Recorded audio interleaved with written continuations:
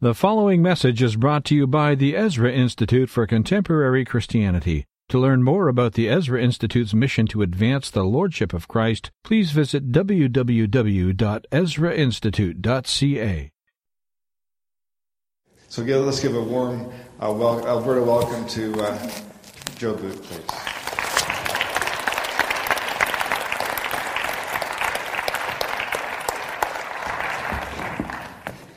I'll just say a few words of prayer here just to...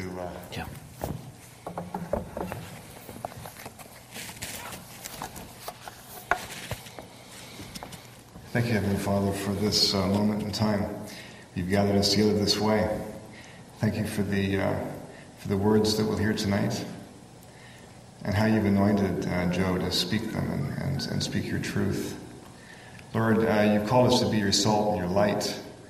And we find ourselves in a confusing time, a culture that's so darkened and so distant from you, it seems. Lord, we need to be equipped to know how to do this, how to be your hands, your feet. Our ears are open, and I just pray that the words of Joe's mouth and the meditations of our heart might be pleasing to you. Lord Jesus, our rock and our Redeemer.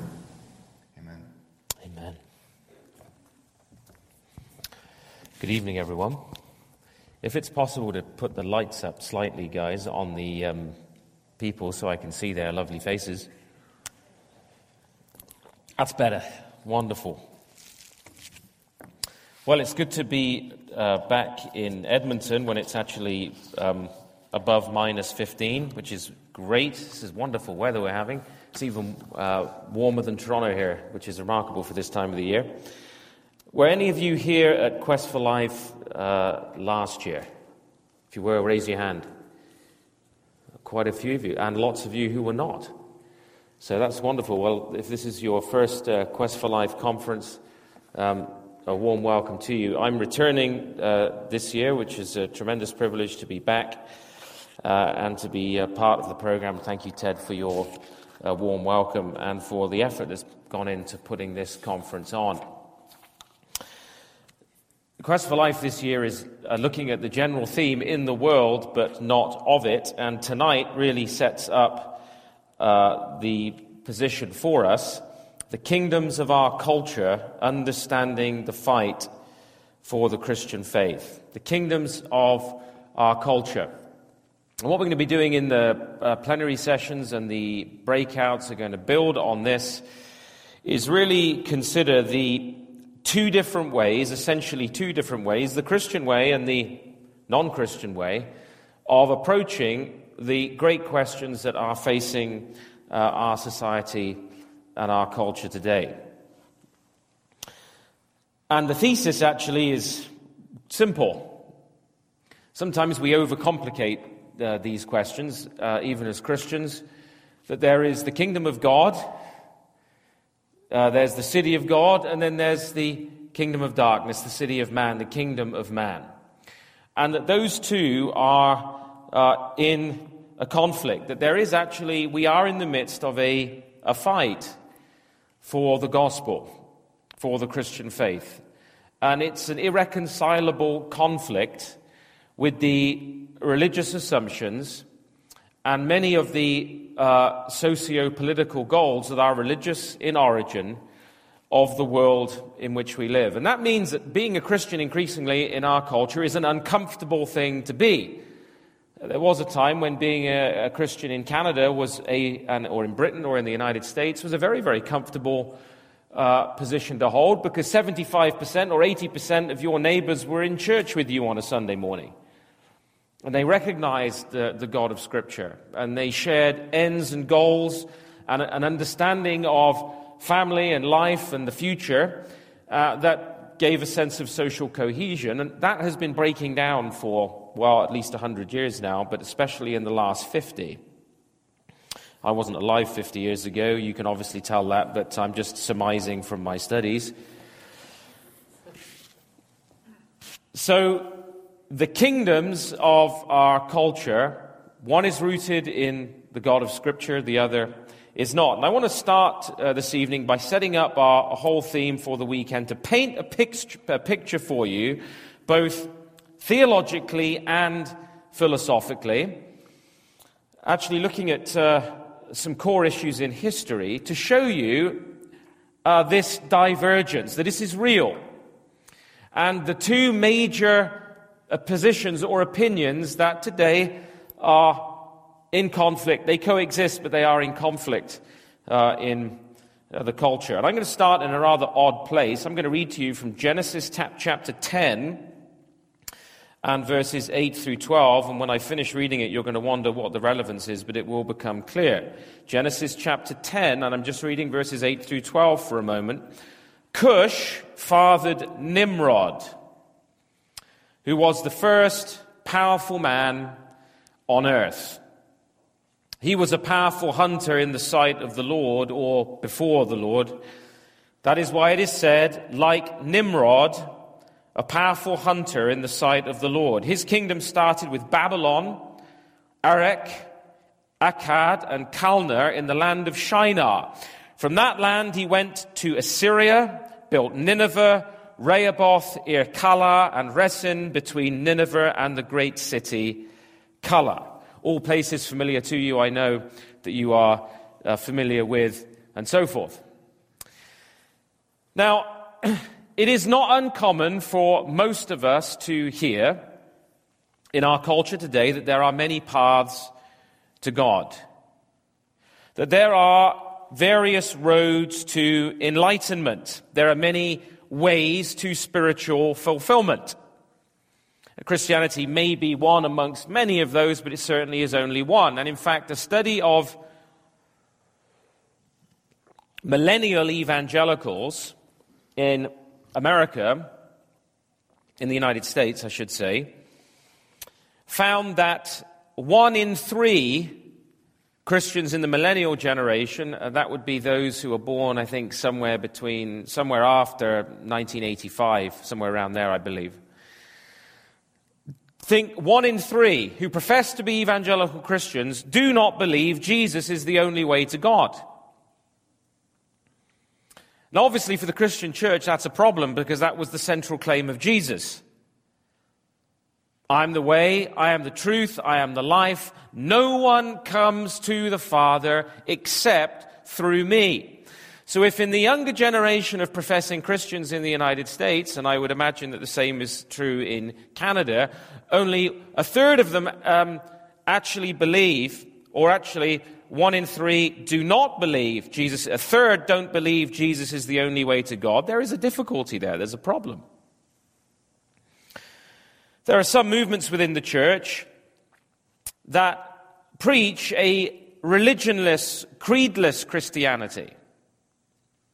It says you don't need tradition, you don't really need the infallibility of Scripture.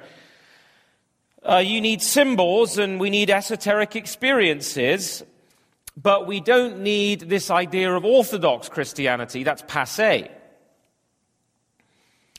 And many will include increasingly prayers to God as mother and so on and so forth. And we actually find that the state, the Western state today, is increasingly keen to support this kind of freedom of worship, people to worship any old being that they like, but they're not keen to support freedom of religion. That is the expression, the open expression of Christian faith in the public space. So you can go and worship any old deity you like, but certainly don't talk about Jesus Christ and his relevance in public life. That's an act of intellectual pornography. You can't do that. So there's a welcome of diversity, there's a welcome of multiculturalism, there's a welcome of toleration of all religions into this social fabric. In other words, there are many ways, everyone tells us, up the mountain to God. All the paths up the mountain lead to God. The first obvious problem with this idea, though, is where would you need to be located for you to know that all the paths on a mountain led to the top? It's not a trick question. Most people say the top of the mountain, but that's not actually quite true either. You wouldn't be able to see all the paths up the mountain from the top of the mountain. You would need the sort of helicopter 3,000-foot view over the mountain in order to know that all the paths going up the mountain led to the top. So when the pluralist, when the religious relativist, and that's what most of our culture preaches today, from Oprah to the emergent type leaders in the church today, that there's many different spiritual journeys and ways that we're making our way up the mountain. It sounds humble, but it is actually the height of arrogance. Because what it is saying is that without special revelation from God himself, I know that all the various religious ideologies and paths are all going to the same place. Because I have God's view. I'm 3,000 foot above the mountain, and all these poor pilgrims wandering up via the route of Christianity on this side, and these are the poor pilgrims making their way up via Buddhism on the other. They just don't realize they're all going to the same place. And our culture loves to sponsor that idea. Put it another way, I don't know whether you have heard this illustration before, but imagine we had a big, great elephant here on the stage in front of us, and we were blindfolded, or a group of us were blindfolded, and we surrounded the elephant. And one of us was feeling the tail, feels like a sort of pig's tail, and others of us were feeling the trunk, and others of us were feeling the tusks, and others of us a leg, and so on. And we were all describing what we were feeling. And our descriptions of what we were feeling would be very different, because we're all feeling a very different part of the elephant. But says the religious pluralist, the syncretist, that is the one who brings all the religions together. We're all feeling the same elephant. And so all the religions and all the ideologies are like these blindfolded people. They're all feeling the same thing, they don't realize it. But what condition would you need to be in to know that all of these people were actually feeling the same thing? Well, you'd need to be the only person without a blindfold on. And so once again, the claim of the religious pluralist is the syncretist, the modern spiritual guru, is actually an arrogant, conceited one. That everyone else here is sort of blinded in some way, but I can see that we're all feeling the same thing.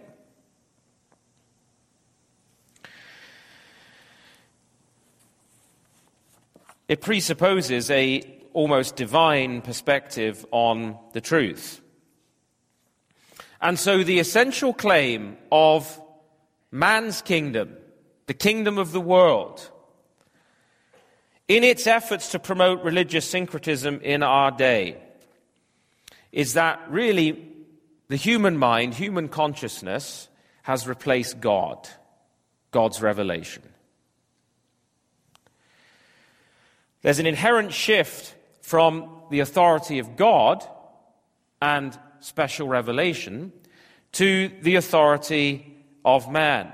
One cultural theologian put it this way: for humanism, that is paganism, man's religious consciousness and man's psychology is the real source of religious knowledge and revelation. The true word comes out of man, and therefore man's experience needs to be developed.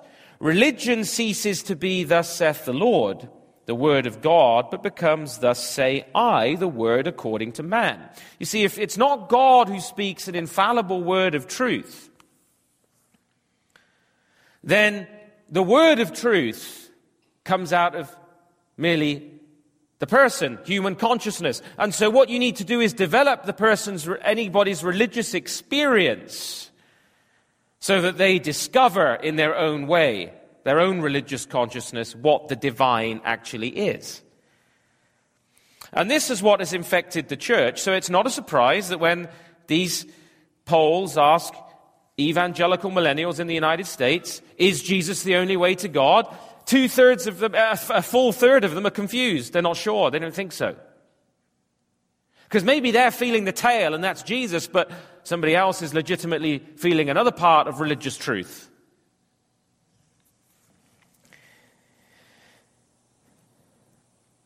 Human beings, though, have been made in God's image and in terms of God's purpose, according to the Christian worldview. And even when they rebel against God in this way, in terms of religious revolution, they cannot help but represent God's purpose in a deformed fashion. And so what humanity seeks to do is to create a paradise, that is a unified religious kingdom, and to increase their knowledge and their rule over the created world without the living God. Why such an emphasis? I wrote a lengthy piece recently on President Obama's visit to the Baltimore Islamic Society and his speech at a mosque there a few weeks ago, and his subsequent comments at the National Prayer Breakfast in America. And what was he saying at these venues? He was saying, well, we're all worshipping the same God. We all go to our various temples or whatever, but it's all, we're just recognizing the God within all of us. See, that's the political religious philosophy. Why? This effort is put forward, you see, because human beings are religious creatures, to find a unity, a sort of religious unity that is a prelude to a socio-political kingdom apart from the Word of God. There's an overall purpose to it. True religion in the Bible, though, is not man-centered, it's God-centered. And everywhere in Scripture, idolatry is contrasted with worship of the living God.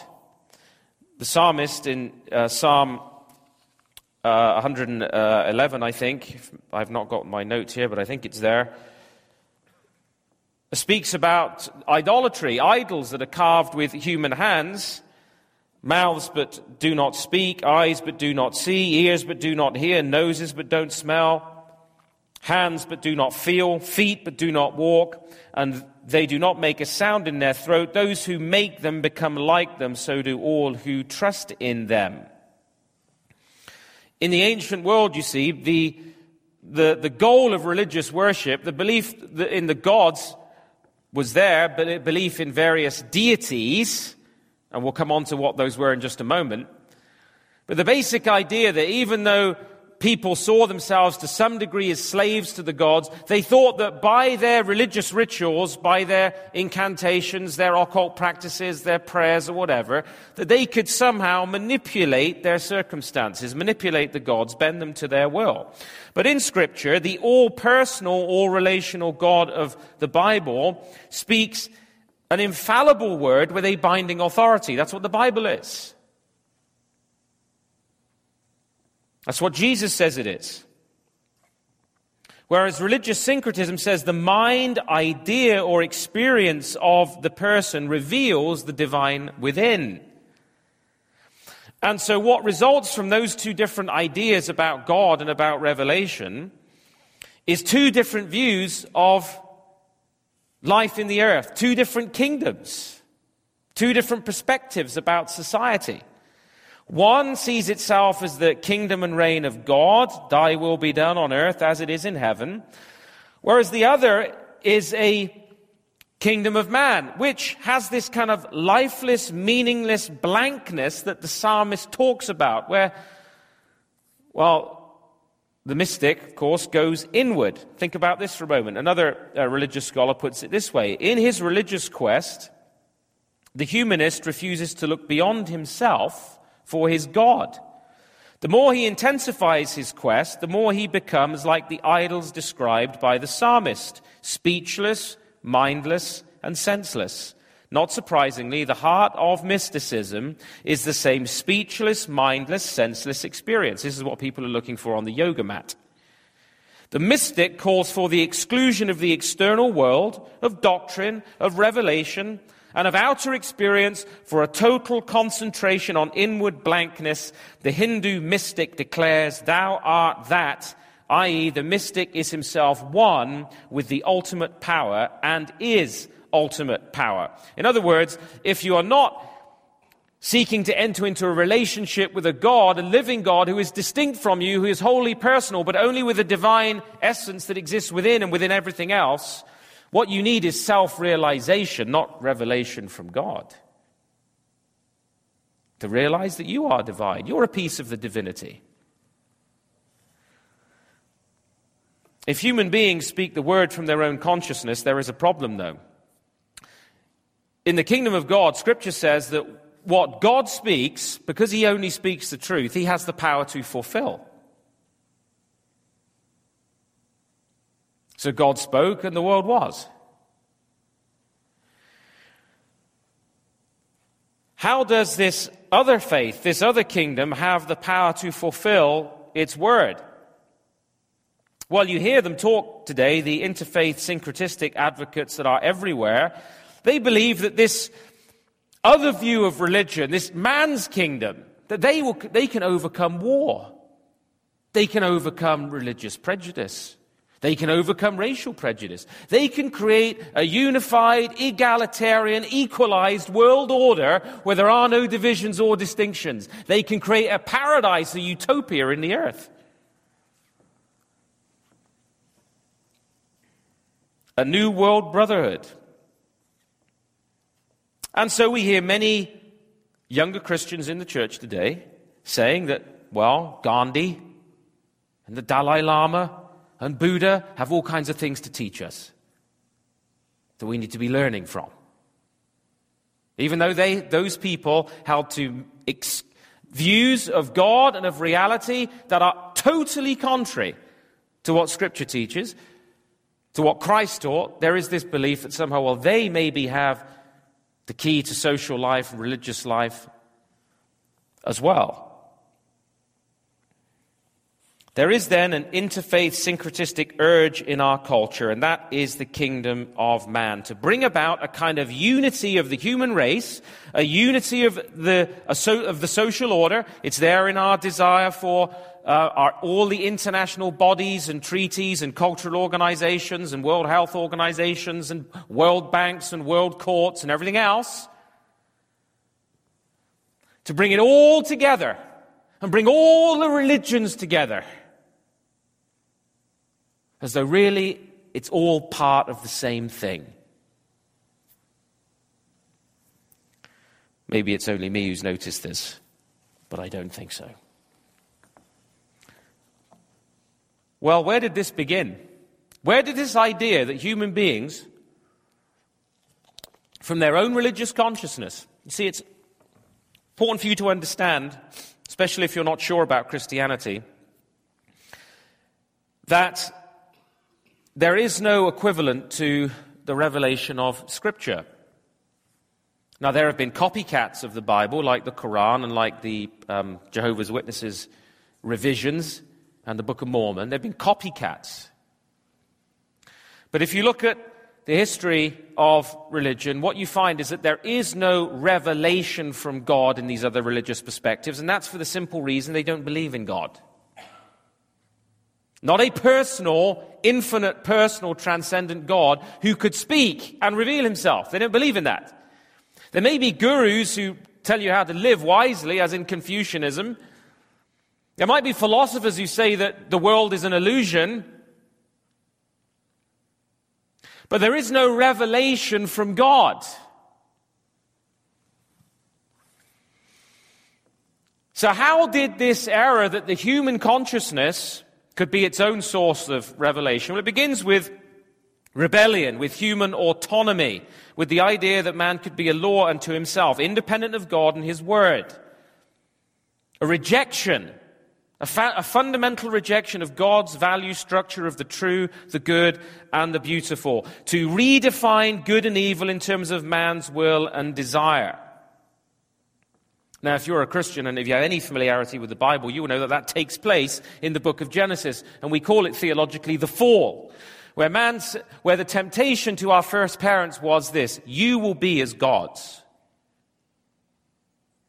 Has God really said? No. You will be as gods, knowing for yourselves. The force there of the text is determining for yourselves good and evil. In other words, right from wrong, truth from falsehood. You can define it by your own consciousness. You don't need God to tell you what's what. Maybe he's got more experience than you. But maybe you can offer a competing claim about the nature of reality. Maybe God didn't make them male and female. Maybe there's a spectrum. Gender fluidity. Of course, Plato begins with an original androgen, not male and female. The pagans began with an original androgyny, some kind of undifferentiated being.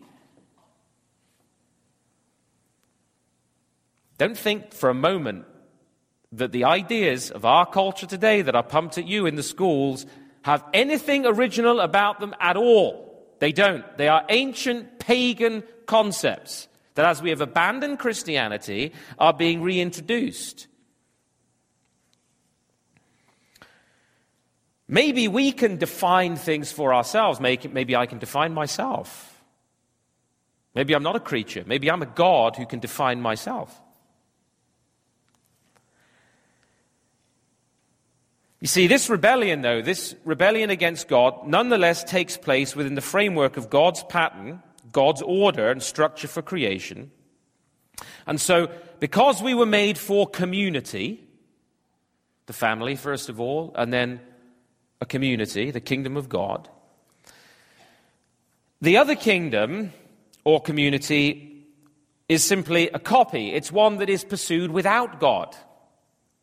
If you abandon community under God, you don't abandon the need for community. You still need community, but you want it without God. And that requires syncretism, to bring everybody back together as the would-be gods into a new organized community. And to understand that rebellion, that's why I started in Genesis chapter 10, and we're going to read just a bit from Genesis 11 in a moment. To understand this original first syncretistic building project, there was this man called Nimrod. You read about him there in the Table of Nations in Genesis chapter 10. Nimrod. His name actually in the Hebrew quite literally means to rebel. Rebellion. To rebel. This was the first great king in the history of humanity. That's what Scripture tells us. He was the first notorious man in the history of the world. The foundation of priest kingship in the ancient world. And he wants an alternative society to God's society. And there is a development of this at a place called Babel in Genesis chapter 11, reading from verse 1 here. At one time, the whole earth had the same language and vocabulary. As people migrated from the east, they found a valley in the land of Shinar and settled there. And they said to each other, "Come, let us make oven bricks." They used brick for stone, asphalt for mortar. And they said, "Come, let us build ourselves a city and a tower with its top in the sky or the heavens. Let us make a name for ourselves, otherwise we will be scattered over the face of the whole earth." And the Lord came down to look over the city and the tower that the men were building. The Lord said, "If they have begun to do this as one people, all having the same language, then nothing they plan to do will be impossible for them. Come, let us go down there and confuse their language so that they will not understand one another's speech." So from there the Lord scattered them over the face of the whole earth, and they stopped building the city. The name of it was Babel. So if you look in chapter 10, you see that this man Nimrod is one of the builders of Babel, and then the founder of Babel, and then many of the other cities of the ancient world, several of them in this area, were founded by this man. And here we have, it's very easy to read over passages like this and think, "Oh, what does that mean? I've got no idea what that means. What is that? What relevance does that have for me?" Let's turn to a good bit. But this is very significant. God never wastes any words, ever. And when he mentions the name of one individual in particular, you should take note that something significant is being said. This was an attempt to build a religiously united society, an order, a society in rebellion against God. Not that society is a rebellion against God, but this was a religiously motivated society that wanted a divine human order centered around man as a god. This tower was not a skyscraper. The idea was not that they built it really high so that they might get up and wave at God. This was a ziggurat, which we find later on also not just there in Babylonia, but in Egypt and in the ancient Mayan civilizations in South America. And the idea was at the top was kind of like a holy place, and this was the connecting point. The priests of the highest order could somehow commune with the divine. There they represented the divine to man. And the steps were representative of man's ascension to being a god. This area of Shinar was later called Mesopotamia and later called Babylonia.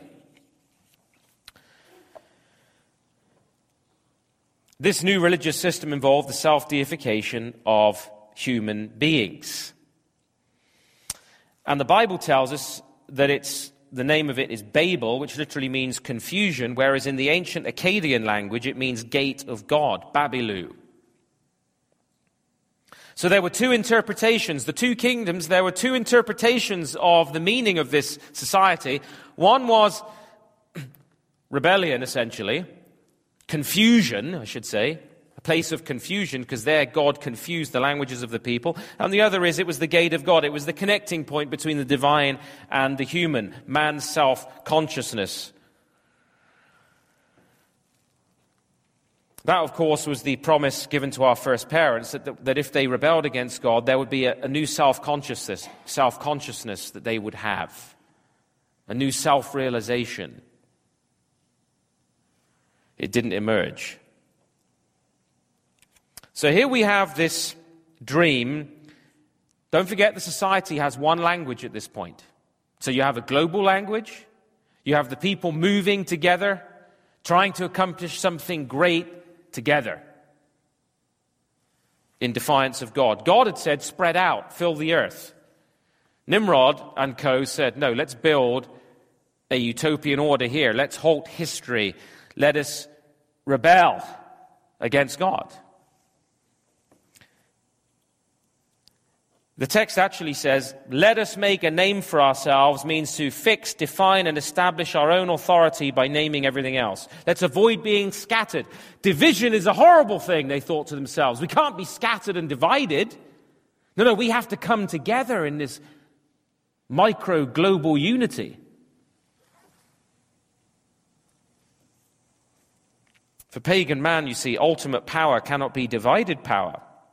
So there was this effort to compel human unity in the name of this new faith in man's religious self-consciousness. This was the gate of God. This was the place of total government, where God's looked down and he says, well, nothing will be beyond them if they continue with this.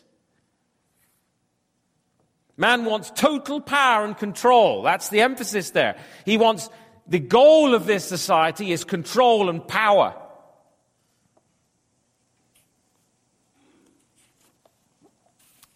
Well, God undermined the project with confusion, and a peculiar mark of all non-Christian thought is, in fact, confusion. The biblical view of unity, it's not that the Bible doesn't like unity, but the biblical view of unity is based in God's relationship with man, covenantal union with God and then with each other. An inward unity. Abraham typified this faith, of course, but this was a different project. This was a different kind of project. This wasn't the family of Abraham. This was a different kind of development of what became a Babylonian world monarchy.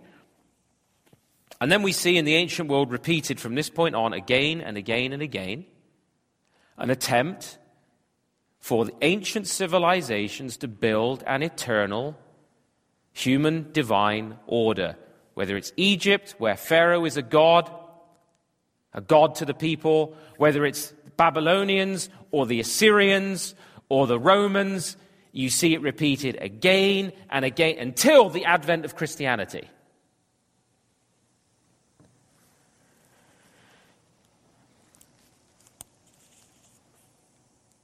Now, this period after the flood, which is here in chapters 10 and 11, I don't want to bore you with this, but I think this is important because there's probably never been a time when we as human beings in the West have been less connected with the past. We live in terms of fragments of information. We are ignorant of history. We're ignorant of the Bible. And when we do learn history in the schools these days, it's put to political purpose. It's given a political twist to accomplish a particular aim. So stories of oppression that we need to overthrow. We're disconnected from what Scripture says. So if Scripture says it, it's important for us to understand it. It's saying something important to us to understand. The leading British Egyptologist David Rowell noted that these ancients saw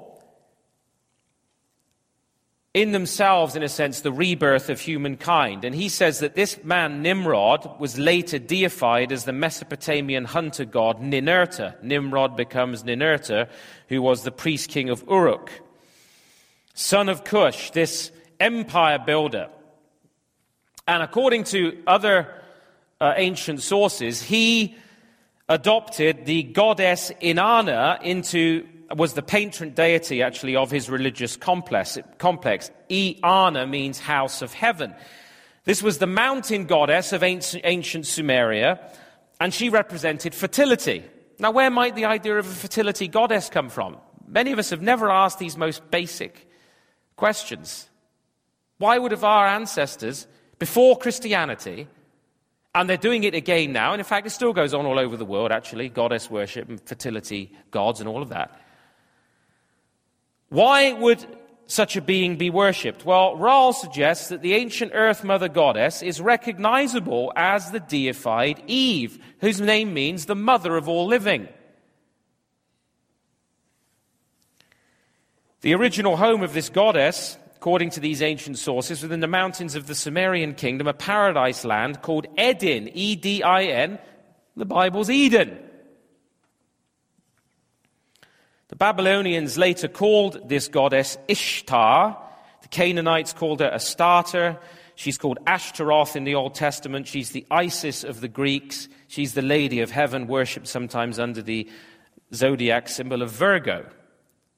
So, by the way, if you think this is all ancient history, well, people still read their horoscopes. People want to know what star sign they're born under. You go right back to the origins of the zodiac right here in the ancient world. Nimrod was the founder then of these mighty cities in the ancient world, and he became a semi-divine hero who becomes synonymous with Marduk of the Babylonians, Osiris of the Egyptians, Usher of the Assyrians. He's the state deity. He's the founder of pagan priest kingship. And he's adopted into the Western pantheon as Ninus, by the Phoenicians as Adonis, by the Greeks as Dionysus, by the Romans as Bacchus. He's identified with the constellation Orion, which we would still recognize. So David Rowell, this Egyptologist, he argues that all goddess worship stems from the deification of Eve, who is later made the consort of Marduk, who is Nimrod.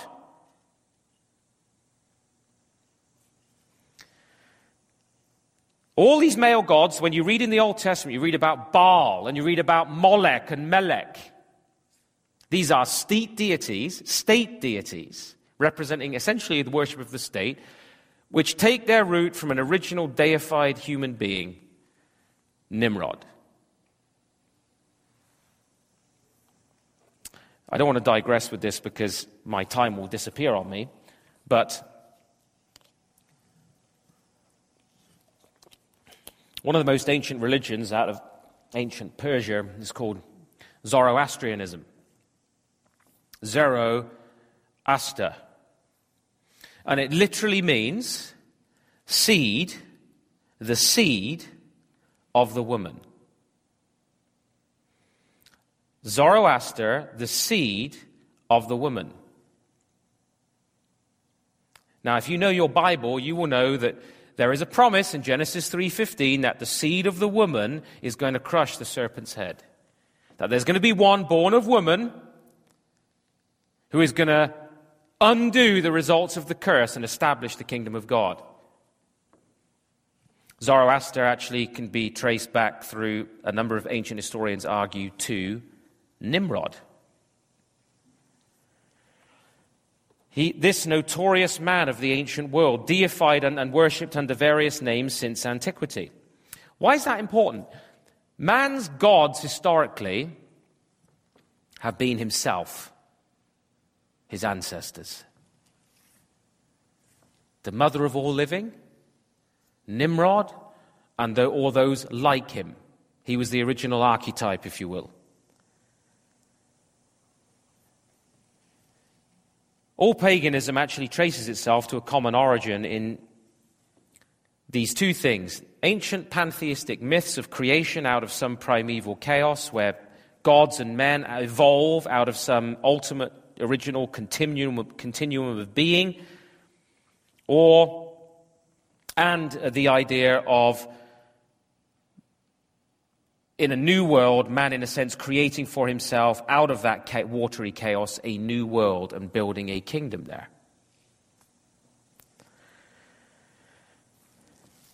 Now, this historic rebellion against God with Nimrod, which I've argued just briefly there, gives us the origin of the gods and goddesses of paganism. That my ancestors around Britain drinking the blood of the dead and so forth were worshipping. And by the way, the seed of the woman, he shall crush the serpent's head, and you shall bruise his heel.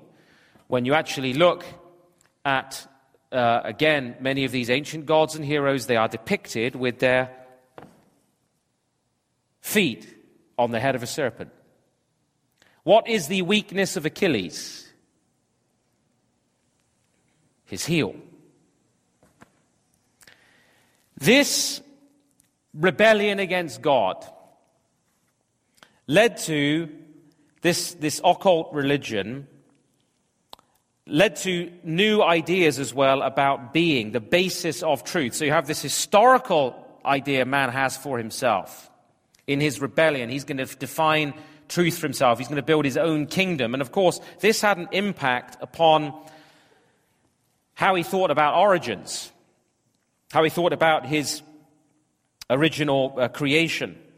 And there is a remarkable, just as there's a similarity between these gods of these ancient peoples, there's a similarity in the creation accounts of the ancient world outside of Scripture.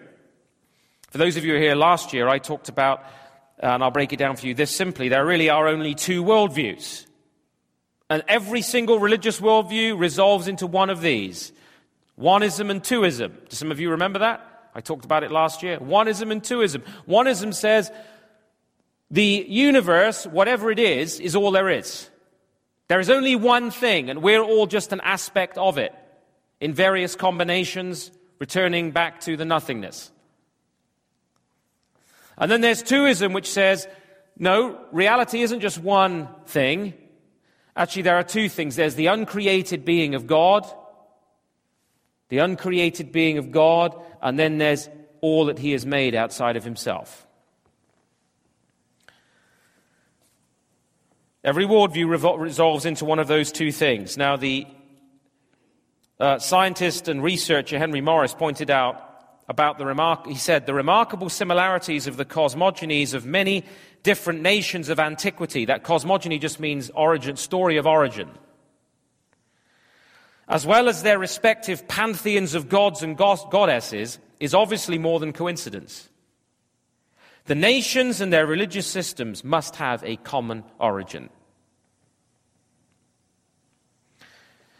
What are these ancient cosmologies begin with? They begin with a universe that already exists in some kind of formless, watery, chaotic, empty state. The forces of nature, which are usually personified as gods, act upon them. And creation happens in some way or another. The Greeks actually acknowledged that their religious philosophies were derived from the ancient Egyptians and the ancient Sumerians. The Greek and Roman pantheons of gods have a one-to-one correspondence. Babylon's gods, Egypt's gods, Greece's gods, Rome's gods, they're the same gods, they carry different names. Somehow, you see, this rebel man Nimrod is placed then at the foundation of these cosmologies of creation out of some kind of watery chaos, and at the foundation of the gods, a rebel society. The Enuma Elish myth, perhaps the oldest of the pagan myths that we have, was adapted by the Greek philosophers for their own systems by Hesiod and Thales of Miletus and Anaximander and others. And they trace themselves back to this one world religious leader, Nimrod, who gave us this first onist myth that becomes the foundation of the religions of Rome, of Greece, of India.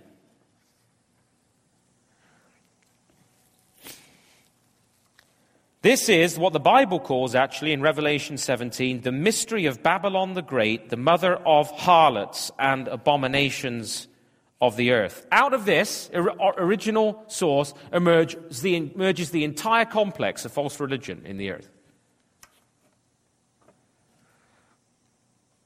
And so there is a deterioration from monotheistic belief into pantheism, and then into, which is all is one, all is God, polytheism, many gods, and then crude animism. Now, fast forward to 2,000 years ago, when Paul in the book of Acts is in Athens. Acts chapter 17. And he is trying to preach the gospel of Jesus Christ. And where does he find himself? He says, in a city filled with idols. Because there, that center of the Greco-Roman world of learning, of philosophy, every single god you can conceive of was worshipped. And he pointed out that there is an altar here in your temple to an unknown God, and he used that unknown God as a starting point to proclaim the living God of Scripture. But the Stoics, he said that he was speaking to Stoic and Epicurean philosophers, and what the Stoics believed was that all of reality was pervaded by an intelligent divine force. And so they believed in all kinds of divination. By that we mean occultic practices. They read the entrails of animals to divine the future, things like that. This was common throughout the Roman world. They tied these to all kinds of astrological beliefs about the stars, which people still hold today. And that was tied to a doctrine of fate. So it's no surprise that in our culture, as we've abandoned the gospel of Jesus Christ, his kingdom, we're turning back to various occult arts. Young people increasingly engaged in involvement in occultism, divination, everything from table raising and Ouija boards and so forth to more complex forms of magic arts. In interfaith and ecumenical circles in the churches, even these kinds of occult practices are being engaged in, including prayers to goddesses in church.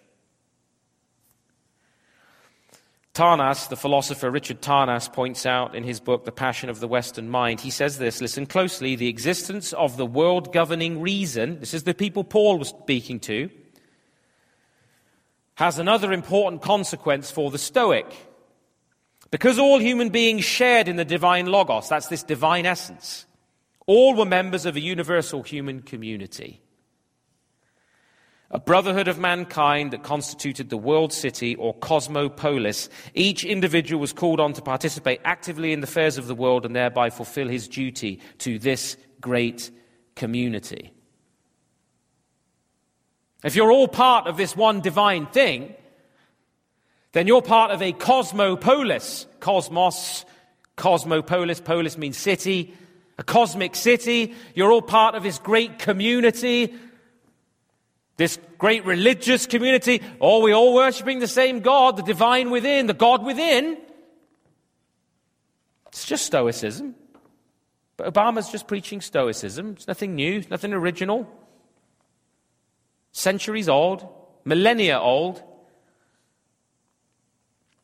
And the culmination of all of this thought, all of this ancient thought in the Western world, the culmination of it was in a philosopher named Plotinus. And he essentially argued that at the end of all this reasoning and thinking and philosophizing of the Greco-Roman world, especially of the Greek mind, which they acknowledged I could talk about Pythagoras and his journeys eastward, where he was learning from the Eastern philosophers and all of that. The idea that sort of the Greek philosopher popped into existence with his scientific mind is a total myth. The Pythagoreans were occultists who worshipped numbers. They sang hymns to the number 10. I kid you not.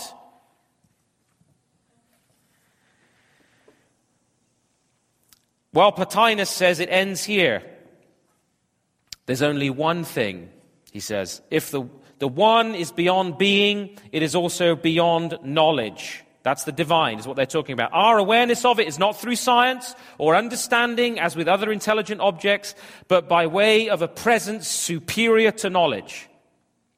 Tarnas says, such awareness is a mystical vision because the one is unknowable, it is ineffable. Plotinus elsewhere says that we cannot even call the one it or say that it is. We have to conclude that there is only a single soul. Thus, at the end of our journey, we reach the one and the only one. Oneism. The philosophers just have a very long, complicated way of saying it. We're all just little bits of emanations of this one universal essence, divine essence. That's what Buddhism says, that's what Hinduism says, that's what, in the end, Greek philosophy says.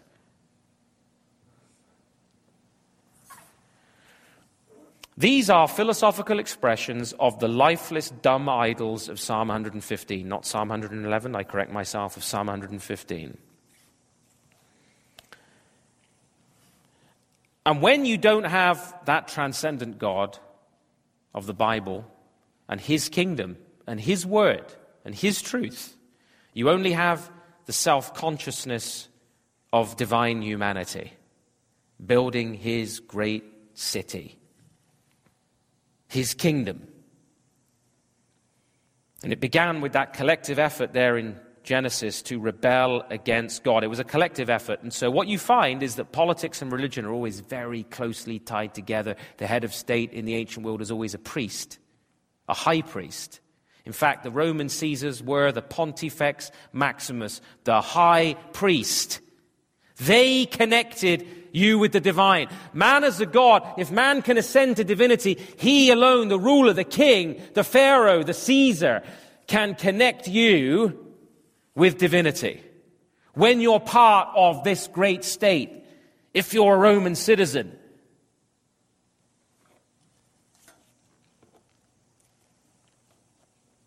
that enables him, of course, to claim a kind of divine status or sanction for his ideas. And in a very modern, contemporary way, and I'm not picking on Obama because there's men like him all over the world, that's all Obama's doing. You know, come on. It's all divine. We're worshipping the same God. Come into the polis. Don't be distinct and separate. Don't insist on this uniqueness of Jesus stuff. Join the world soul. What that means is that the end of syncretism, and this is where the rubber hits the road, as we say in England, is always a totalitarian vision of politics, our social life, society. Babylon today, you see, is geographically Iraq. But in Scripture, Babylon is called a great whore. Ancient Babylon and Rome and Tyre and Jerusalem, though, are also called Babylon, because Babylon becomes a symbol for any society, any kingdom which dreams of some kind of religious unity apart from the God of Scripture. What Babylon depicts is an ideal then of unity, peace and brotherhood, which mimics, which copies the kingdom of God. And Babylon is called a whore because there's the idea there is of temptation. You're tempted into this order with false religion.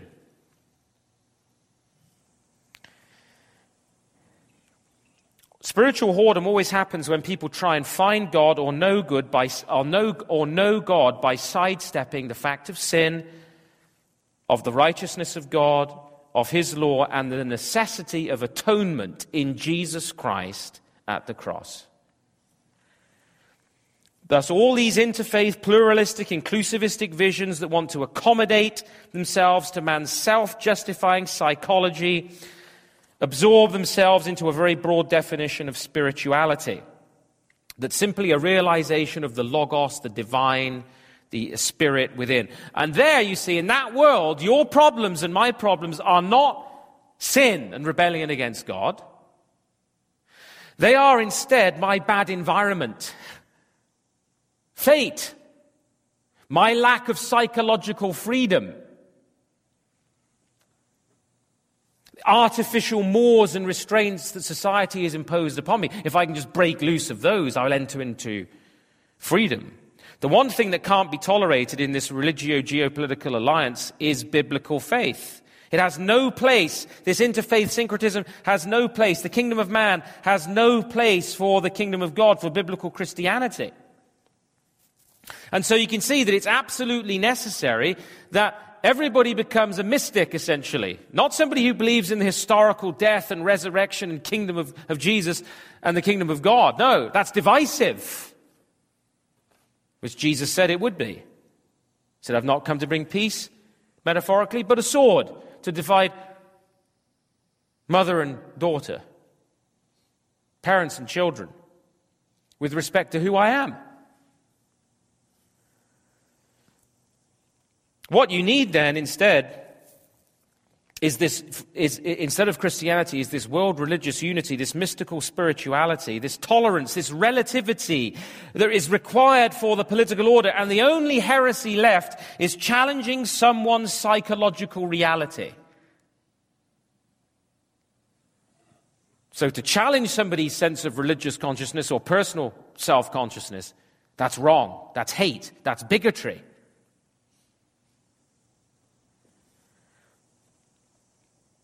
There is no right and wrong. There is no good and evil. There is no male and female. Rebel man will express the God within through whatever sexuality he desires, whatever spirit or God or goddess he wants to pray to that he thinks expresses his inner being. As the specialist in pagan thought, Dr. Peter Jones notes, and listen closely, he says, in this great expanse of energy, divinity and truth, no religion can claim exclusive truth. Because Orthodox Christianity commits this unpardonable sin, it is the major obstacle to the religious and social harmony of the planet. Religions must blend into a global, unified syncretism. The various creeds are interchangeable, and spiritual experiences in communion are in communion with the same occult reality. The Parliament of the World's Religions in Chicago, 1993, was a pre-programmed happening of monistic spirituality, monism, oneism. Conferees were to discover behind their external differences a shared human experience of the divine within. Now, there has always been an alliance in paganism, in humanism, between the priesthood, religion, and the state. Roman syncretism, the Roman world that the gospel was preached into, was made possible by the universal spread of the Greek language. Lots of people speaking Greek. We have today the universal spread of the English language. It wasn't just the spread of the Greek language, but it was the spread of Greco-Roman culture as well. There was the development of a large free trade market in ancient Rome. There was a growing sense of the human race being united, a sense of cultural openness to the spirituality of the East. And then the Pax Romana, the peace of Rome, and the vision of Rome as the eternal city under the high priest Caesar. these cults came together. All the cults in Rome, all these different religions came together in this grand synthesis, because behind them it was thought there was the same spirit. And this is why Paul found this temple filled with idols in Athens, because it was believed that that kind of syncretism was the key to world peace, world unity. That's why it's so important today for politicians to assure everyone that beheadings and murders and killings and honor killings and rapes and so forth have nothing to do with Islam. No, that's just garden variety terrorism. No, we need all the religions to blend. Dr. Jones has noted that the Emperor Valentinian in AD 384 proposed a policy of religious toleration. He said this: "We gaze at the same stars. The sky belongs to all." This is AD 384. The same universe surrounds us. What difference does it make by whose wisdom someone seeks the truth? We cannot attain to so great a mystery by one road. That could have been written for one of our modern politicians to say at a party conference. Politics and spirituality came together then. They're coming together again now. And in ancient Rome as well, this pantheistic religion, political power, occult spirituality, and alternative sexuality merged to create what seemed like a colossus that was impregnable to the Christian faith. Can you imagine being a Christian in that world? It seemed impregnable to evangelism. But it wasn't. It's built on a lie. And its devotees, when confronted with the truth, and by the grace of God, recognized it. Dr. Jones is then correct to note that totalitarian political power joined with a syncretistic, all-tolerant world religion to insist on world peace. ISIS was welcome, Marduk was welcome, Diana was welcome, but Jesus Christ, oh no, he's not. Why? Because the proclamation of the church has always been Jesus Christ, Jesu Christou, is Lord. Kurios. Jesus Christ is Lord. And they all know what that word meant in the Greco-Roman world. That meant he was above Caesar. This was a competing Lord. That's the charge in Acts chapter 7. They are proclaiming another king, Jesus. And that was treasonable. The Hebrew Commonwealth stood distinct from the pagan world because they were the one people that refused to join kingship and priesthood. The only one you find is Melchizedek, and he's an interesting character. He's a unique individual. Priest king at Salem. But you do not find the kings of Israel acting as priests, and where they try to, they lose their kingdom. Because there is only one priest king according to Scripture, only one mediator, only one media between man and God, the man Jesus Christ. Not Caesar. Caesar's not Lord. In Rome, Julius Caesar was the democratic champion. He was honored by the Greeks of Asia as the offspring of Mars and Venus, the savior of the human race. Octavian claimed to be the son of God. Augustus Caesar at the time of the apostles said this: "There is no other name under heaven given to men by which you must be saved than the name Caesar Augustus." Do you recognize that citation? I hope you do. It's from Acts chapter 4, verse 12, where the apostle Peter gets up and says, "For there is salvation in no one else. There is no other name under heaven given to men by which you must be saved than the name of Jesus."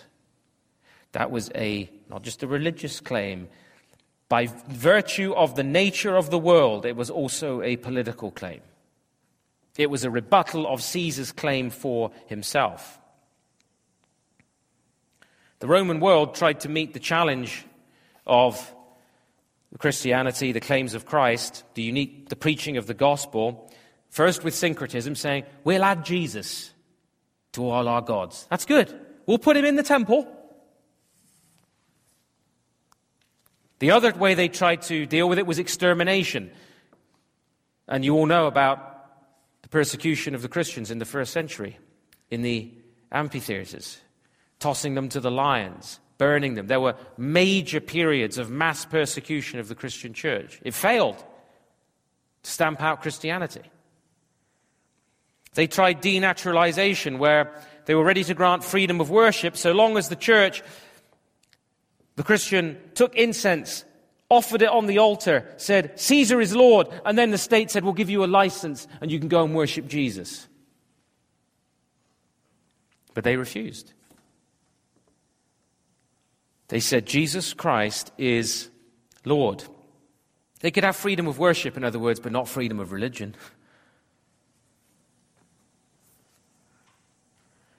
In our time, the dominant strategy, again, is syncretism and this attempt to destroy the quality of this denaturalization through this interfaith idea. So this original autonomy, this original rebellion, this spirituality eventually becomes political totalitarianism. It creates a rival theological order in rebellion against God. As one theologian has put it, listen to this closely because I'm almost done. The state in this view has unlimited jurisdiction because it is that order in which man realizes himself. The order in which man expresses his collective divinity. Vox populi, vox Dei, the voice of the people is the voice of God in this collective of democratic consensus. That's what democracy means. People, power, vox populi, vox Dei, the voice of the people is the voice of God. The collective consciousness will determine what's right and wrong, true and false. The result is that where this religion of oneism prevails, is it lacks a concept of transcendence, of twoism that is only found in Trinitarian Christianity. You see, it's very simple. If the human person, if man is deified, then all power and authority become immanent. They're not transcendent. All power and authority is an immanent idea. It exists here in the realm of man, human beings.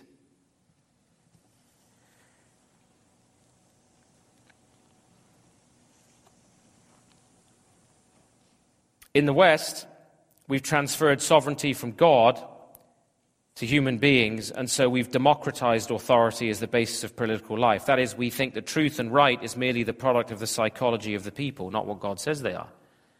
Now, you can have a democracy, i.e. representation, you can have voting, legitimately as a Christian, as long as you recognize the authority and sovereignty of God, which, by the way, the preamble to the Canadian Charter does recognize, but we've been told it's a dead letter.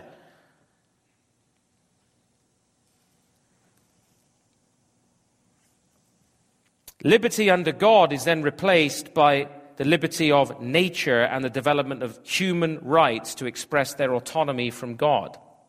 In other words, public life is totally separated from God's order, from his theological order, and reduces Christianity to your private psychological belief. And if you think that you can have Christianity, the Christian faith, Jesus, as your private, personal faith, your private, personal, psychological belief, what you have is not Christianity. If it's not something that is lived out in public, that declares the lordship of Jesus Christ over every area of life, it isn't Christianity. It's something else.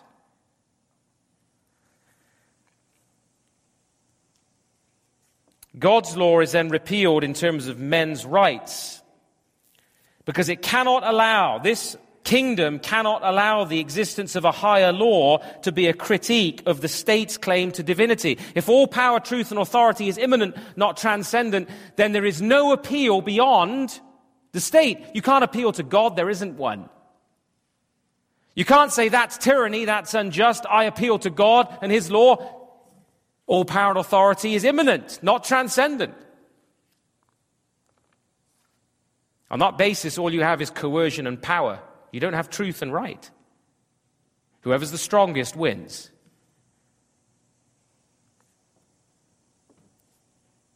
The revelation is issued by this new God today, and it tells us that the family, the church, they're obstacles. They're a problem. These institutions need to be set aside in favor of an egalitarian, syncretistic world. But the good news is, and I end with this, is that God destroyed the project of Babel, the city of man, the tyranny of man. And we're reminded in Scripture that of the increase of his government and of his peace there will be no end. The earth shall be filled with the knowledge of the glory of the Lord as the waters cover the sea. And the affirmation of the gospel throughout the New Testament is that Jesus is Lord, and he has been given a name that's above every name. That at the name of Jesus every knee should bow and every tongue confess that Jesus Christ is Lord. He is the one and only priest king. It's either that or it's Nimrod. You can choose. It's Nimrod and all his offspring ever since, or it's Jesus Christ. Power and authority and truth are either immanent and they're a product of man's consciousness, or they come from God. And we're defined by God, and we have true liberty and freedom under God. We're told in Scripture that Jesus Christ comes as the head of a new race to build a new world. He's the second Adam, the last Adam. We lost the first one through sin and rebellion, but we're getting it back. And the prophecy of Daniel, when you read the book of Daniel, it tells us that this stone that's uncut by human hands smashes all the empires of men. This great statue that he sees in a vision, made of different materials, representing the different empires. And this stone grows into a mountain that fills the whole earth, because the resurrection, the death and resurrection of Christ introduced a new world. And you know, this incredible event on the day of Pentecost, which some of you will be familiar with, I hope, in Acts 2, the remarkable thing about the day of Pentecost, which some people call the birthday of the church, the birthday of this new race, this new people, was that there, people from all over the known world of different languages were in Jerusalem. And they heard the miracle of speaking in tongues of the apostles. And they all heard the gospel in their own language. So you have the confusion of Babel, where God scatters the peoples throughout the earth. But then at Pentecost, he sets forth the true source of unity.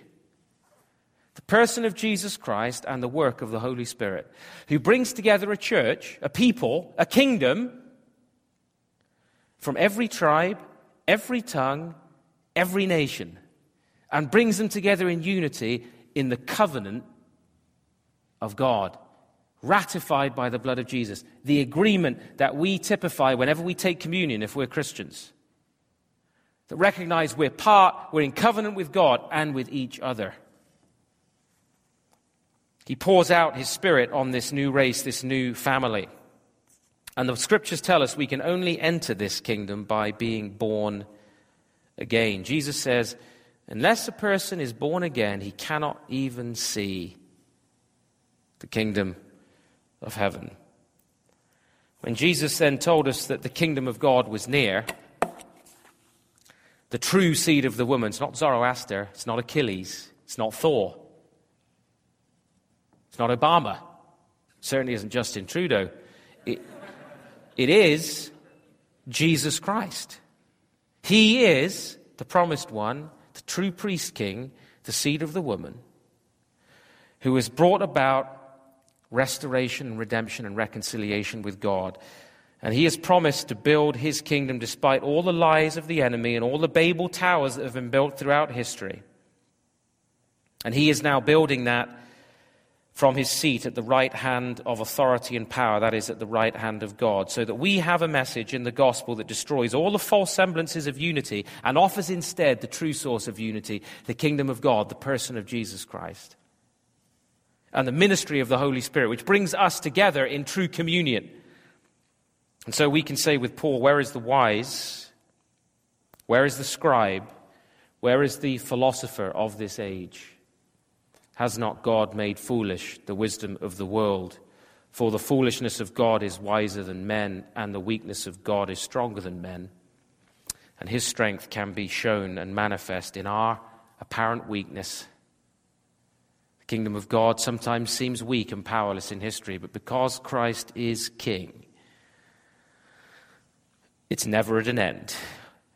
Of the increase of his government and of his peace, even when it seems to be all behind the scenes, or much of it, there shall be no end. We have 25 minutes left thereabouts for questions. So, guys who are running that.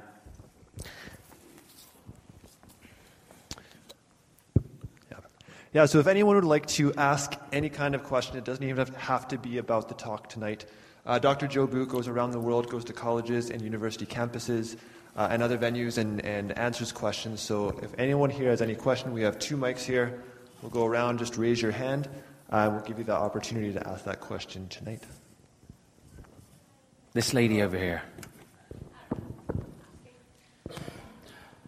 Okay, so kind of at the beginning when you were reading from Genesis, it said that God looked at them and said, there's nothing they won't be able to accomplish, so I'll go down and confuse their languages. And for me, that's always been kind of if somebody came and said, it sounds like God is threatened by this other way of thinking, what would be kind of an appropriate response to that? Because God wouldn't be threatened, but it certainly sounds that way when the way it's written. That's a good question. Well, of course, when we speak of feeling threatened, it's because we feel powerless. So, or we feel that there is a significant power or opposition that might threaten our situation. And of course, that's impossible with respect to God. God is never threatened by man because his power is total. And he's the creator, he is the governor, he's the ruler of all things. So, God is not threatened by Babel, but his concern is a real one in that the Bible does hold out a high view of human beings.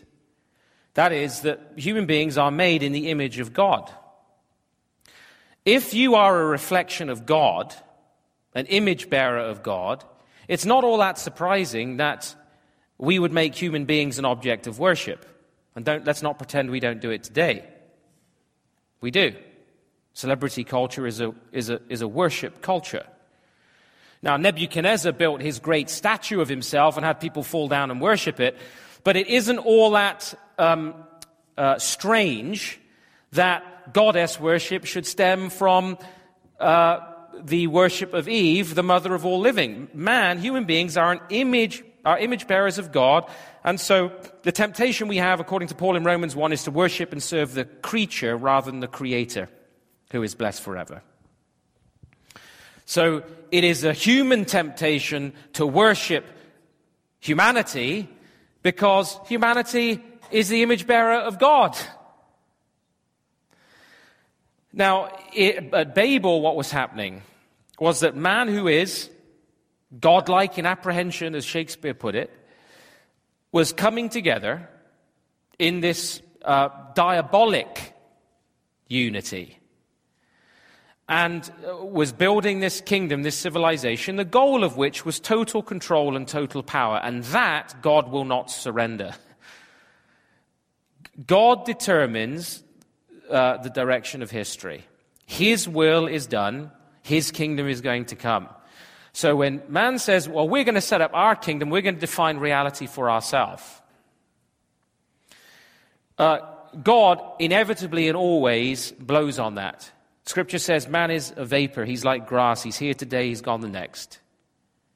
Death ends all of a man's plans, all of his dreams. He takes nothing, brings nothing into the world. He's going to take nothing out of it. But because man is such an incredible creature, human beings are a marvel because God made us that way.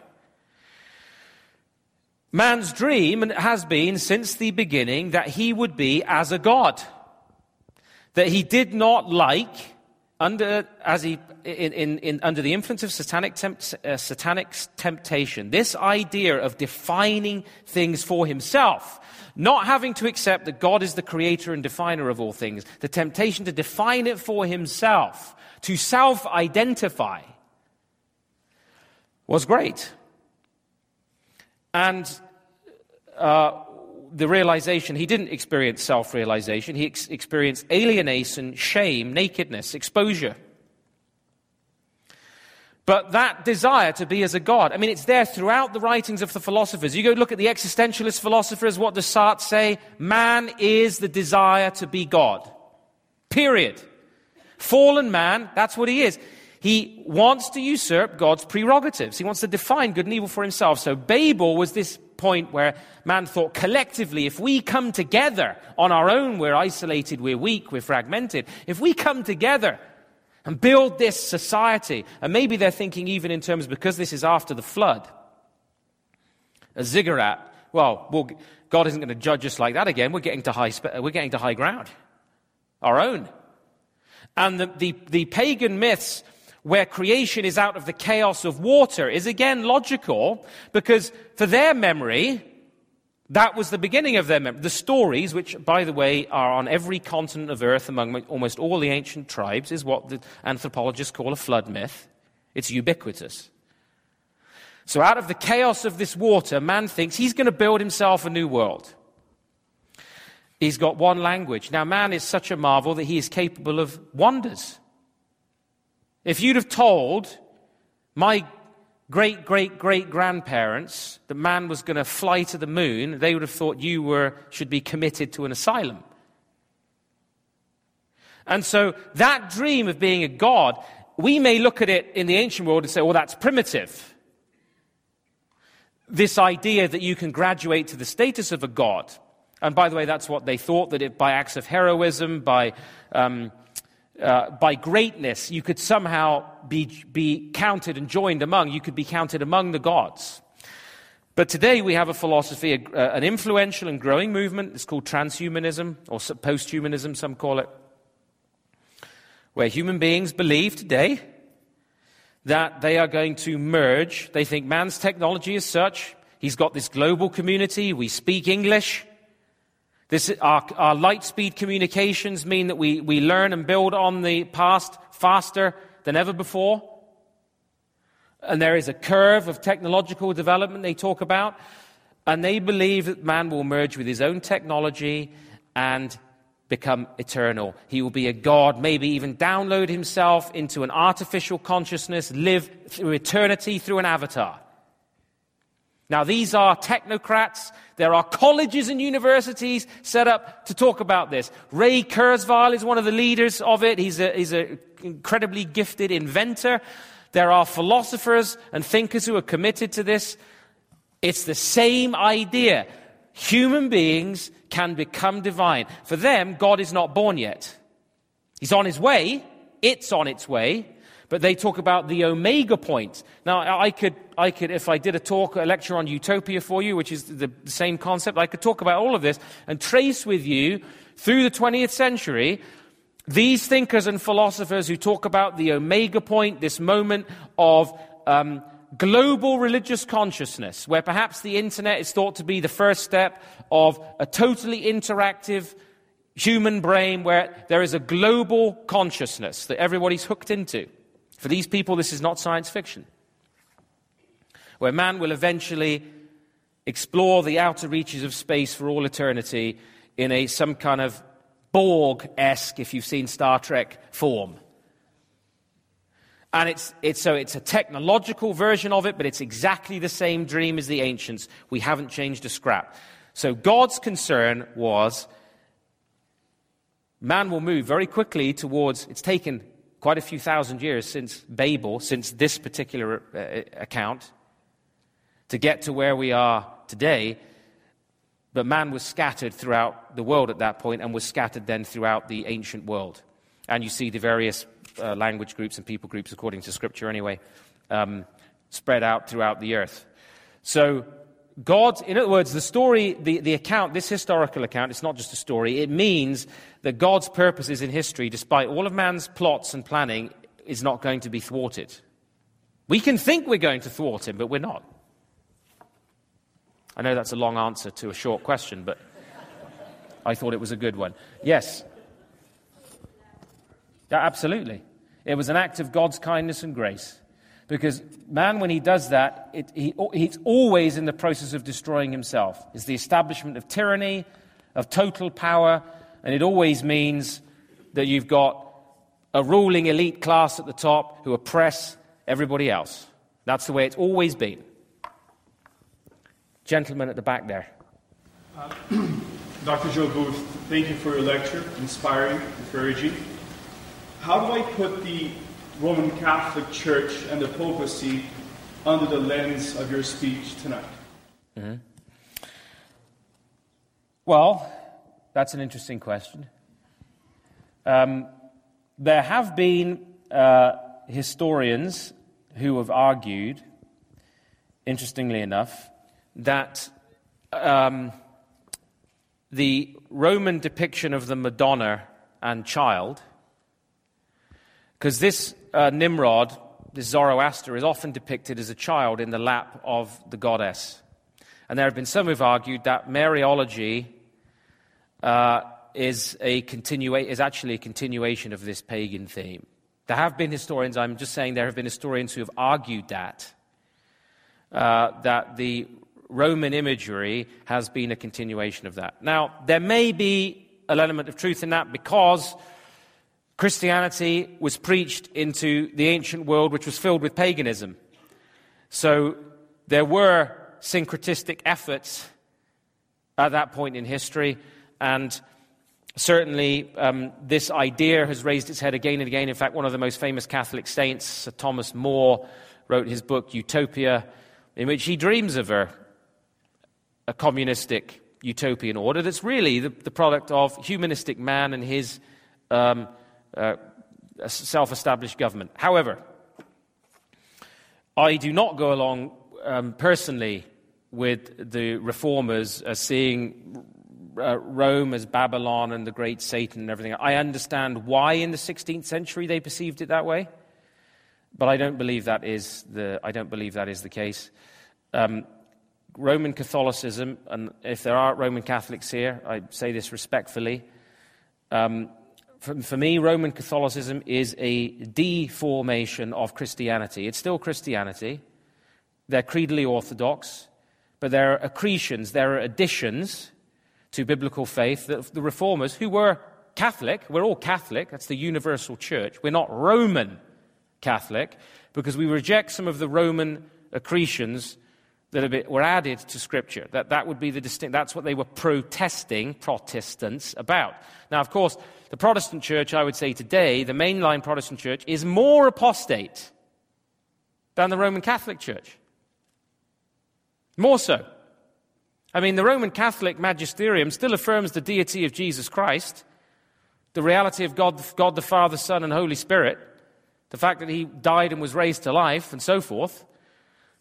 Much of mainline Protestantism rejects all of it. So I find myself in public discourse on moral issues, often much closer to the Catholic priest than the United Church minister, who's more interested in defending this utopian paganism. So I would say we mustn't bring into the 21st century important battles of the 16th and 17th century over the truth of the gospel, because inevitably evangelical faith or reformed faith actually forced a counter-reformation within the Roman Church that brought it back closer to Scripture and dealt with some of these accretions and some of the abuses that the people were resisting. And I have good friends today who are Roman Catholic. Now, I think their Christianity is a deformation of Christianity, not a reformation of it. I don't think it's as biblical as it needs to be. In fact, there are many people who name the name Roman Catholic who have no idea of the gospel, no idea who Jesus Christ is, have no clue, actually, of Scripture. who don't know God. But even John Calvin said there is a true church amongst them. And I believe that there are genuine believers there. So I don't view the Church of Rome as the great whore. No. There's two people here. This gentleman and then this lady. The question is, how do you know that the Bible is the actual Word of God? That's a great question. There are a number of ways of answering that question, but I'll give you the most important one.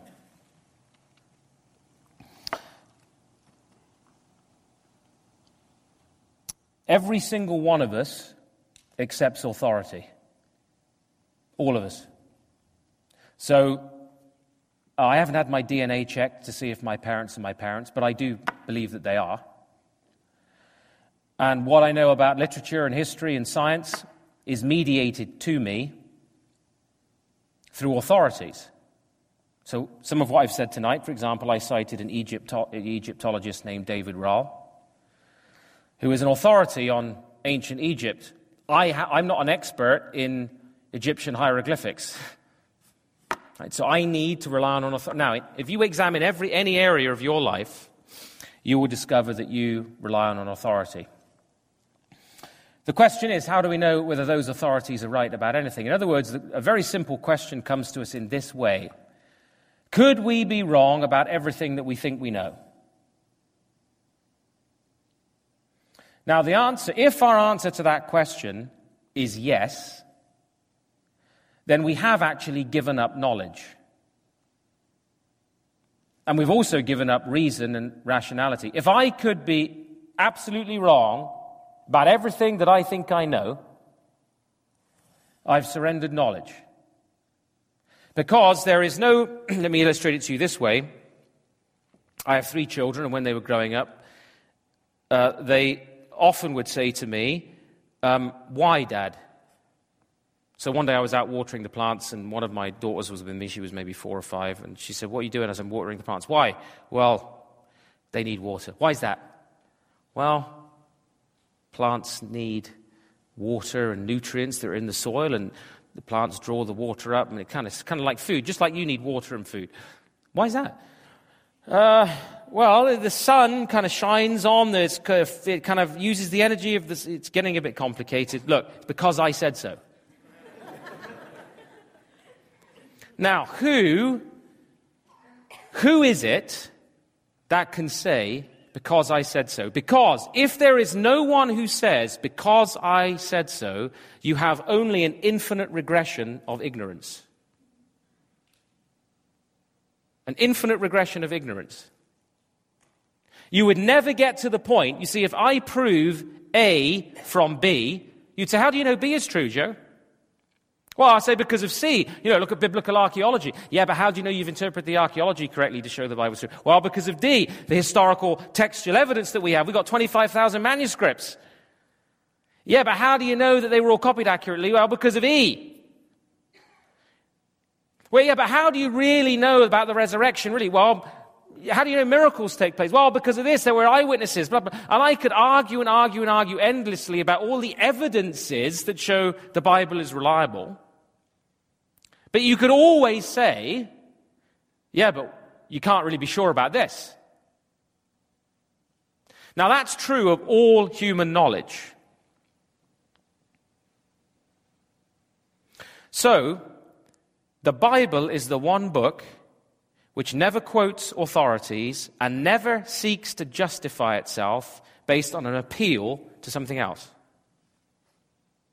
The Bible does not begin, in the beginning there was motion, or in the beginning there was an uncaused cause. Now, I could offer you a cosmological argument, but those who are sophisticated amongst you might say, isn't that the fallacy of composition? I could offer an ontological argument, and you'd say, well, can you define God into existence like that? I could offer you a design argument to say, look at the human cell. Look at the complexity of that amazing computer, that factory. You say, and surely we recognize that a bridge needs to be designed. Surely the human cell needs to be. Maybe it just assembled itself by chance. So you could go through all the evidences and say, here's a moment of doubt. Well, you know, the Bible doesn't offer those arguments. It says, in the beginning, God. And Jesus says, I am the truth, and anybody on the side of truth hears my voice. In other words, the Bible says it is the Word of God. Now, you might say, well, that's arguing in a circle, isn't it? The Bible is the Word of God because the Bible says it's the Word of God. But you argue in a circle too, every single one of you. A logical argument has the conclusion entailed in its first premise. That's why we call it a syllogism, an argument. The conclusion is already entailed in the premise. So, everything that you have in your system of thought, in your worldview, everything that you have begins with what you start with. So if you say, well, I start with myself and the reach of my mind, let me tell you what philosophy has concluded about that. All you have at the end of all your reasoning then is your mind. We call that solipsism, which is the mind alone. You could not prove to me right now, I can't prove to you that I'm not an android, or you're all not figments of my imagination, or that the world is even here. That this isn't a dream. When you actually get down to the root questions, when people say, prove it, you can't even prove that I exist. You can't prove that you exist in terms of direct proof. The only proof of anything, and this is the final proof of Christianity, is indirect. And that is that there is only the possibility of knowledge of any kind if I begin with God and the fact that He has spoken.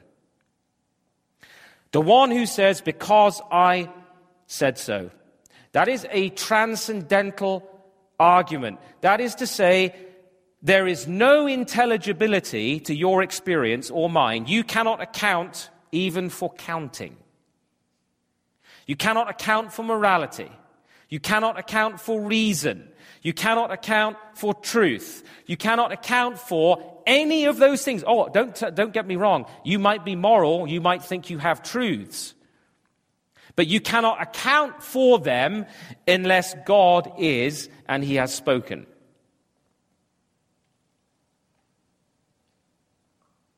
That is the foundation of the reason, in the end, why the Bible is the Word of God, because unless this is the Word of God, there is no proof of anything. The proof of Christianity is that without it, there is no proof of anything. You can talk rationally, you can talk about rational arguments and say, Joe, give me a reason, but you can't justify the existence of reason. You say, Joe, I'll justify a reason for you and give me a reasoned argument. But that's a circular argument, is it not? I will reason to prove to you that my reasoning is valid. That's just a circle.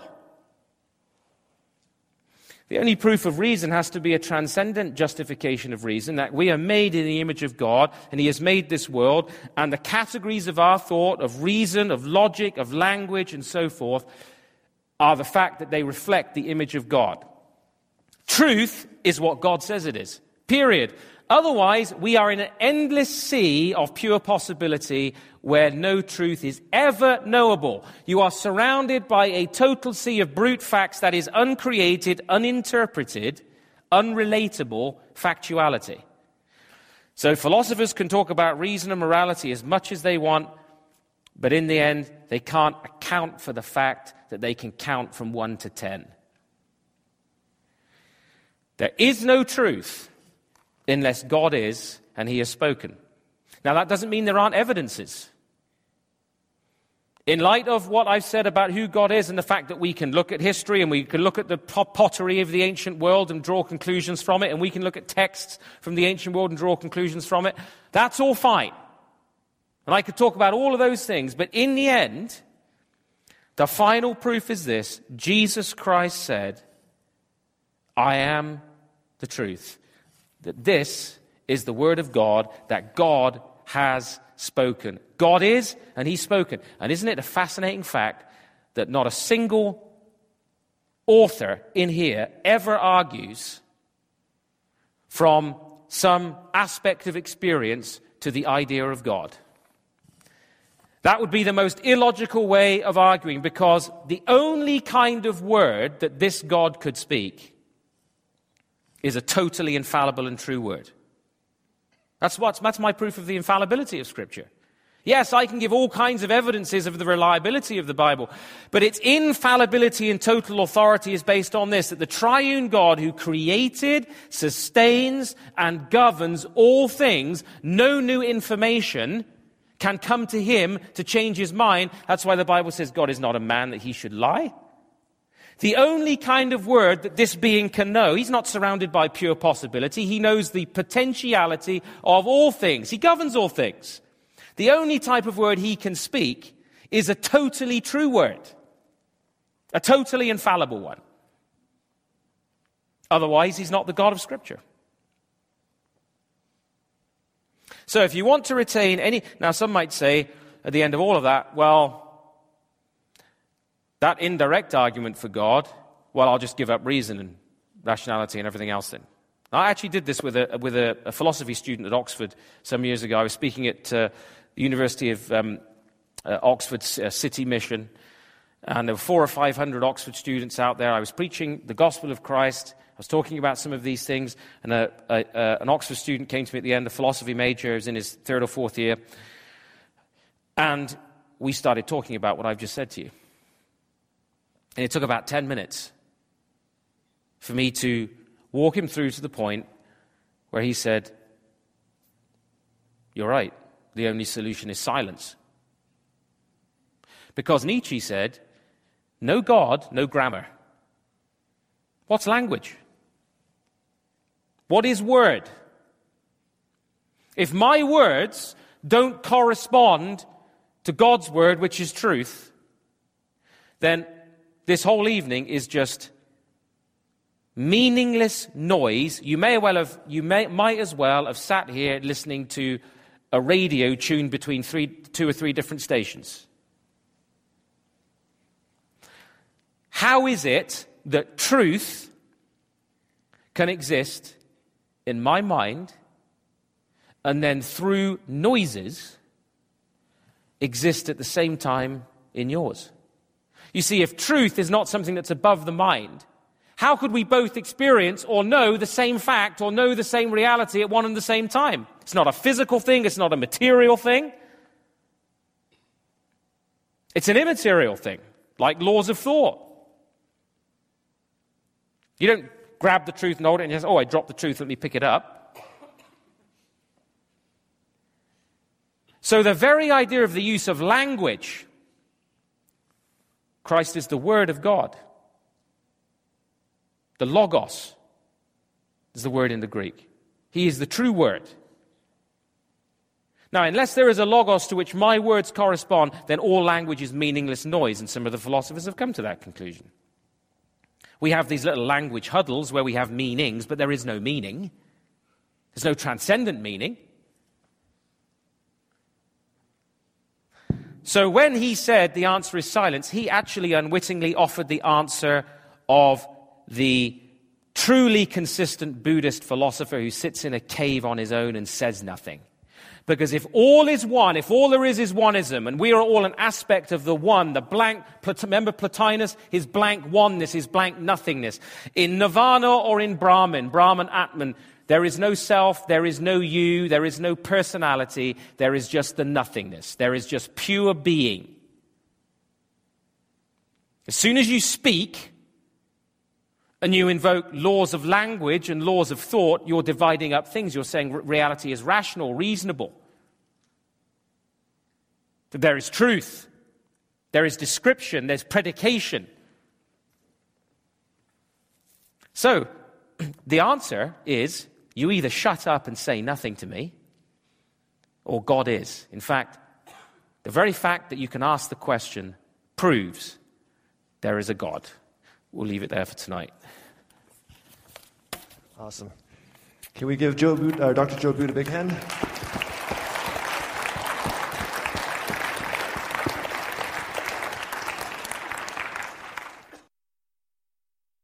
Thank you for listening to this message brought to you by the Ezra Institute for Contemporary Christianity. Please feel free to share it with friends, but do not charge for or alter the material in any way without the express written consent of the EICC. Thank you.